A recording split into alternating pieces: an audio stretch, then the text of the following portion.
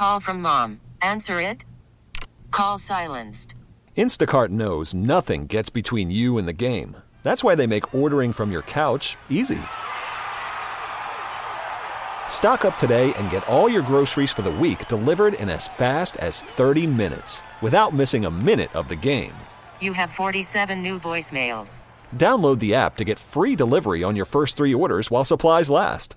Minimum $10 per order. Additional terms apply. How powerful is Cox Internet? Powerful enough to let your band members in Vegas, Phoenix, and Rhode Island jam like you're all in the same garage. Get Cox Internet powered by fiber with America's fastest download speeds. It's internet built for tomorrow, today. Cox, always building better. Cox Internet is connected to the premises via coaxial connection. Speeds vary and are not guaranteed. Cox terms and other restrictions may apply. Analysis by Ookla Speed Test Intelligence Data. Fixed median download speeds. US Q3 2023. Right now, the host of the Zach Gelb Show on CBS Sports Radio, now joining us on the Schneider Orange Hotline. You can find him on Twitter at Zach Gelb. Zach, how you been? Bill, been great. How you been? We're doing extremely well. So I first want to ask you the NBA question is when you saw that the Bucks made not one but 2 deals, we expect Giannis to sign and remain a Milwaukee Buck. Is all of this good for not only Milwaukee, but do you think it is good for the NBA that he so desperately wants to stay in Milwaukee? I think it's fantastic for Milwaukee, obviously, because they make these 2 big moves, and I know some people got caught up on the return for Jrue Holiday because he's a very good player, not a great player, but when you have the opportunity to try to continue to be in the championship mix and do better in the postseason and keep Giannis, you make that move 10 times out of 10, and I think that's enough to have Giannis to stay. Now, I don't know if Giannis is going to end up finishing his career in Milwaukee, but for the foreseeable future, I expect him to be there and take the Supermax, which if you asked me that a few months ago, I probably would have been uncertain and unsure about it. Now, for the rest of the NBA, for now it looks like dynamic duos. I know that some fans want to see a super team. Some former players want to see a super team again. You may have that brewing in Brooklyn. But personally, as a fan, I kind of like the dynamic duos that are going on right now. So I'm okay with there not being a super team in the current moment, and we'll see if that changes in the next few days with James Harden. I was going to say, if Harden ends up going to Brooklyn, is Brooklyn or Milwaukee the front runner in the East? So that's a great question. I would still say it would slightly be the Bucks, just because we don't know what Brooklyn's going to look like. Now, you can also make the same case. Well, the Bucks just added in 2 new pieces, but we've seen them the last 2 years be the best team from a record standpoint in the regular season in the East. So I would, and the entire league. So I would slightly still lean towards Milwaukee. But if Kevin Durant comes back and is 90% of what he used to be, and if Kyrie Irving is all in consistently, which that's the big concern for me.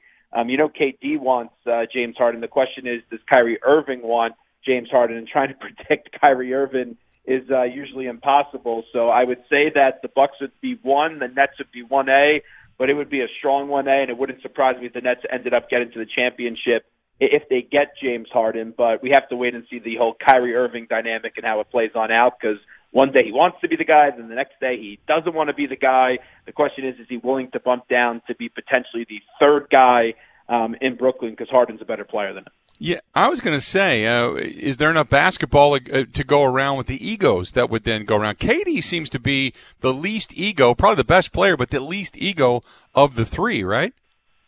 It's so weird with Kevin Durant, because the one thing we get on him for is how sensitive he is with the whole burner accounts, and how I really think he went to Brooklyn because people didn't appreciate what he did in Golden State, leaving from OKC, go to Golden State, where the year before they did blow the lead up against the Warriors. So I think all have ego.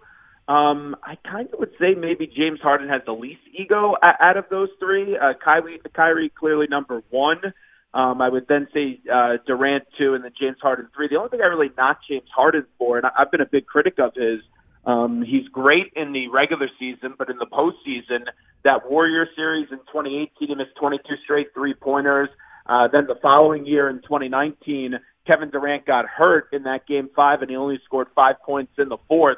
And then we've seen them those last two postseason runs. I know this year he had the block, but it shouldn't even have got to a Game 7 against OKC. So I would, probably go Kyrie, biggest ego, then Kevin Durant, and then James Harden 3. But that's another reason why I think Harden going to the Nets would be a good move for him, is because he doesn't have to be the guy in the final seconds, where Durant, is probably taking the shot. And if it's not Durant, I would say then it's Kyrie Irving, because he hit such a clutch shot in that finals, where the Cleveland Cavaliers, of course, had that comeback up against the Warriors in that Game 7. I want to go over to the NFL, and we were sitting here just kind of waxing out loud a little while ago about the NFC and the fact that it's top-heavy, but it's also relatively unpredictable. When you look at right now what the standings look like, the Packers being the top dog, but they've beaten the New Orleans Saints, who are also 7-2. But the Saints have beaten Tampa Bay twice. Tampa Bay has beaten Green Bay. Seattle's on the fall. Meanwhile, you've got the Rams and the Cardinals on the come. How would you rank the NFC right now? I think going into the year, talking directly about the Packers, that I think they would win the NFC North, but after that, I don't really expect much else. And this is kind of a fun test, even though I don't love the Colts on Sunday, because we know the Achilles heel going back to last year for the Packers is stopping the run. And I know that the Colts have a good offensive line, and they have the ability to run the football. So I'll be curious how the Packers' run defense shows up this week, because when they went up against Dalvin Cook, we know he ran all over that defense. I think it's a fantastic question trying to rank these teams, because a few weeks ago I would have said it's the Bucs. Then going into the Saints game last week before Drew Brees got hurt, you probably would say it's the Saints. The Packers have been that team for a little bit. Then they got beat by the Bucs. Seattle was the early favorite, and then Seattle's defense, they can't stop anyone, and their offensive line is all banged up. I ultimately believe, though, if you had to ask me who goes to the Super Bowl this year, I'm going to say it's between, if I had to pick two teams, the Bucs and the Saints. And I would probably, even though they got beat twice by the Saints, I would still trust Tampa, because I think they're the most complete team out of the four. But when I look at the Packers, and we were talking about this yesterday on my show, was what's the difference in the Packers last year to the Packers this year? Because you're looking at the schedule, they haven't really beat anyone great other than the Saints. And I know there was injuries on both sides for the wide receivers, but I think the biggest difference is Aaron Rodgers, and not to condemn his play in the past few years, but now he's back in that MVP conversation. So if the Packers are going to get to the Super Bowl, sure, they're going to have to stop someone eventually defensively up against the run, but I think it's just going to be because Rodgers is lights out, and that may be enough this year because of the fact that the NFC, it's so wishy-washy on who's going to be the favorite, because it seems like it changes each and every week. The AFC, everybody argues between Pittsburgh being undefeated. Big Ben is back. He's healthy this season. You've got Kansas City. They've had a couple of scares, but they're still the top dog. And until somebody knocks the crown off, I consider them still to be the best. Who do you look at being the top two or three teams in the AFC? I think it's a two-team race. I was for a while said Baltimore, but Baltimore in their three big games, they have failed to show up, and that offense is a problem right now. It's between the Chiefs and the Steelers. Before the year started, I ranked them Chiefs 1, Ravens 2, Steelers 3. So I thought highly of the Steelers going into the year because of their defense and Ben coming back. But right now, I think it's the Chiefs 1, the Steelers 2, and then everybody else. You could pick whoever you want, because Tennessee can't make a stop on third down. They can't put pressure on the quarterback. We talked about the Ravens' issues. I don't trust anyone in the AFC South to go make a run, whoever prevails in that division.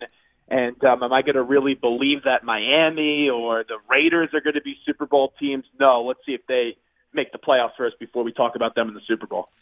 Real quick before I let you go, just we recapped the baseball season. I know it's going to be a tumultuous offseason.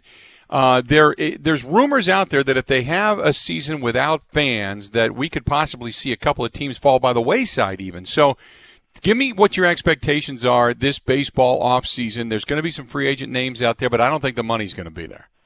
I think there's going to be a lot of bickering. Remember, some owners, they were crying poverty, and these owners should be the last people crying poverty right before the season was trying to get underway to kick off this 60-game season. So I think the market, it may shape up for a team that I root for, like the Mets, to be very aggressive with a new owner who's the richest owner in baseball to go make some moves. But I do kind of agree with you. I think it's going to be a wait-and-see game, and you probably may not have as many long-term deals as we're accustomed to. But then if you look at it the last few years, I know we've seen some mega contracts handed out, but that's always kind of been a gripe as of late with players and the owners is a lot of these players think they should be paid for past performance, and in reality, you're paying for the future. So we've seen the market kind of slow down a little bit, but if you're a good enough player and you're on the market, like we've seen in years past, Machado and Harper, there's always going to be a market for those guys. So, you know what? It's going to be a wait and see. I think the whole world's in a wait and see right now, and everyone will have to eventually make a decision based on how much you want someone. And if you really want someone, then you go overpay for them. Zach, always a pleasure. I appreciate it, man. Love listening to you, and we'll keep checking back with you, okay? Thanks, Bill. You and all your listeners, be safe. Thanks, pal. Talk to you soon. Zach Gelb, host of the Zach Gelb Show on CBS Sports Radio. You can find him on Twitter at Zach Gelb, joining us for a couple of minutes on the Schneider Orange Hotline. Schneider hiring drivers right now. You work hard, they treat you fair. 80-plus years they've been doing it. Call them, 844-PRIDE, or go to SchneiderJobs.com. How powerful is Cox Internet? Powerful enough to let your band members in Vegas, Phoenix, and Rhode Island jam like you're all in the same garage. Get Cox Internet powered by fiber with America's fastest download speeds. It's internet built for tomorrow, today. Cox, always building better. Cox Internet is connected to the premises via coaxial connection. Speeds vary and are not guaranteed. Cox terms and other restrictions may apply. Analysis by Ookla Speed Test Intelligence Data. Fixed median download speeds. US Q3 2023. Old Man Winter here. If I had it my way, it would stay winter all year long. Short days, wind chill, black ice, and a good polar vortex. Oh, heaven. Wait, is it getting warm in here? Your cold snap is over, Old Man Winter. Spring has arrived. Spring. Spring is here, which means it's the perfect time to get away in the Hyundai you've always wanted. Visit the Hyundai Getaway Sales Event, where you can get great deals on all of our award-winning Hyundai models, like the tech-filled Tucson and Kona, as well as the spacious Palisade. Enjoy wherever you go with the peace of mind that comes with America's best warranty and 3 years or 36,000 miles of complimentary maintenance. But hurry in, these deals won't last. Add more joy to your journey at the Hyundai Getaway Sales Event. Now get 0% APR or up to $1,500 bonus cash on the Hyundai Tucson. Now, during the Hyundai Getaway Sales Event. Offers end soon. Call 562-314-4603 for details.